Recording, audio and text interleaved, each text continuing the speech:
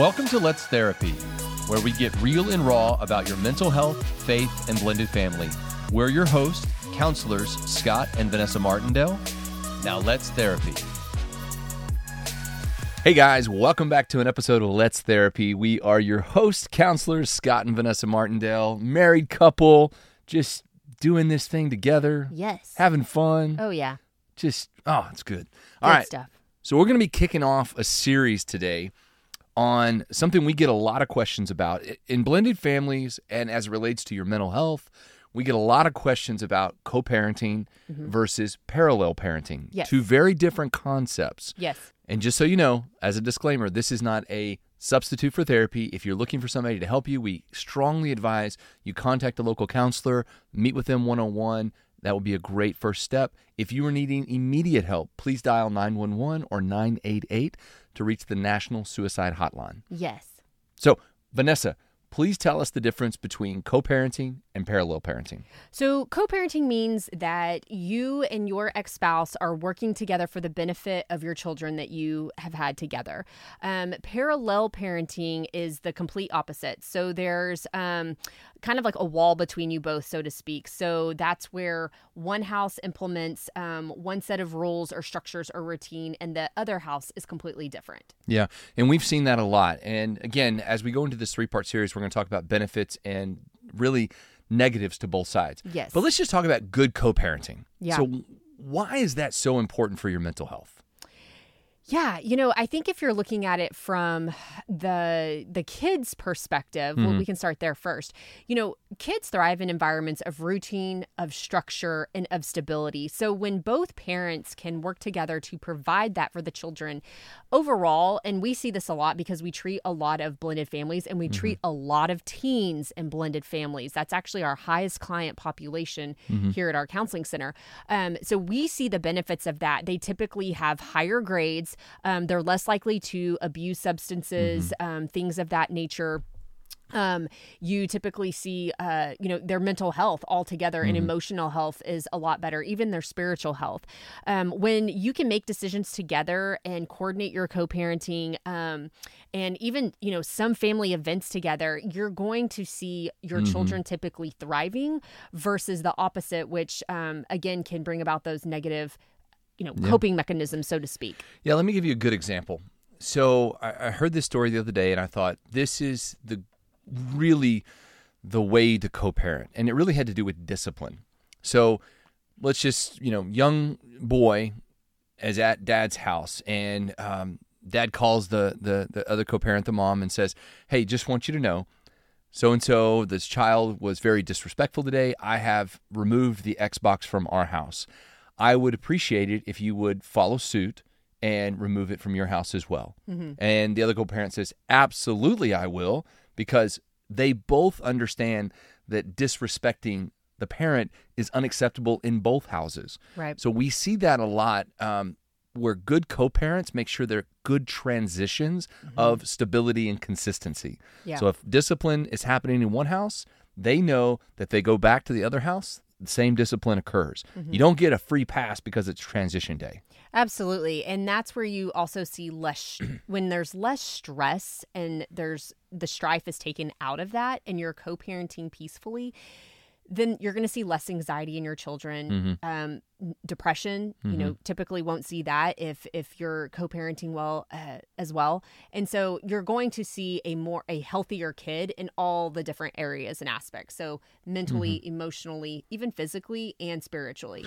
Yeah, children, they thrive in that. Absolutely. And predictability with children is a big deal. Well, and even for you yourself as the parent, how that can affect your mental health. If you're co-parenting with a high conflict ex-spouse, that in itself can bring about anxiety. It can bring about stress. It can bring about dysfunction or just chaos that adds to how you are feeling. Yeah, it adds in everything. Again, you're taking a relationship that was at one point the center, the marriage that you had or the union that created a child.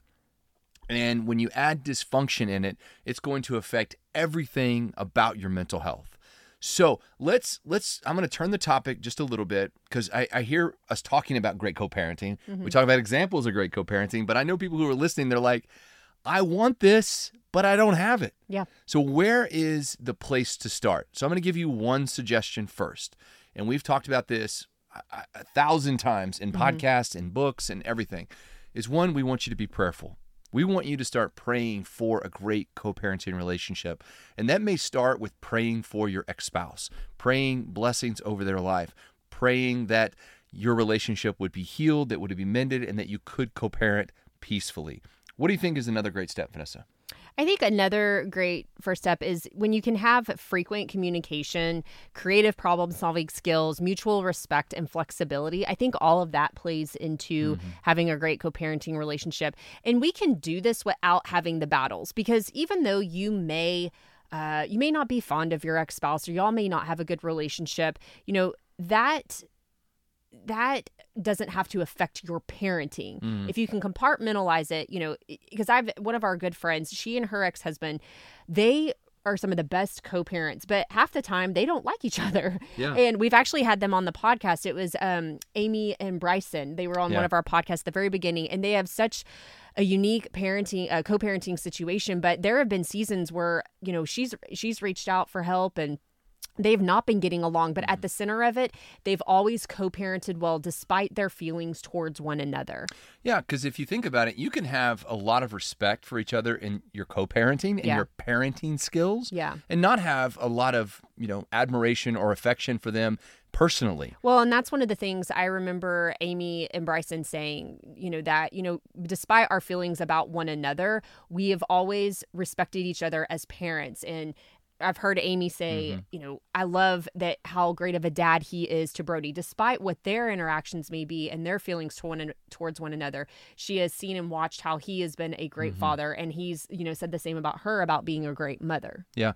The other thing that I would suggest, and again, I know as blended families develop, there are more aspects that get involved. Step parents. Yeah. People getting remarried, other people having a say in the parenting style and the parenting aspects of the child. So you may be in that situation and find a lot of strife in how the step parents are getting along, or how your ex-spouse's new wife or husband is treating the children. I think that comes down to a really just simple conversation. Yeah. Again, you don't want to disrespect them for being now a parent, because the step parent is a parent. Yeah. So you don't want to disrespect that and come at that with conflict. But if it's not working and not gelling correctly, have a respectful conversation with your co-parent saying, hey, I don't really see how this is going on, and I really don't see how, maybe this situation is working. I see a lot of strife being interjected here. And maybe that's more personal and less parenting. Yeah. And so I'd really like to just kind of separate that to make sure that we're keeping our eye on parenting and not on a personal feeling or relationship.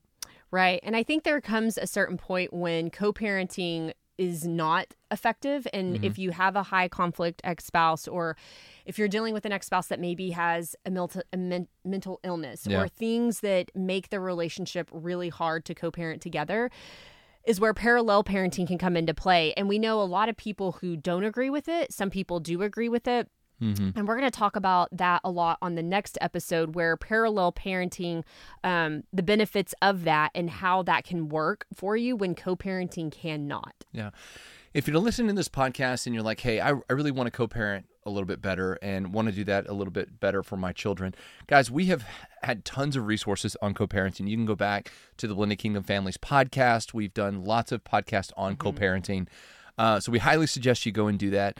But as we move forward in the series, next week, parallel parenting, we're going to really talk about that, because I think that applies to a lot of people. Yeah. A lot of people fall into that category. So if you've been with us today, make sure that you tune in next time for our episode on parallel parenting. Cannot wait to see you there. Yes. Be blessed in all that you do.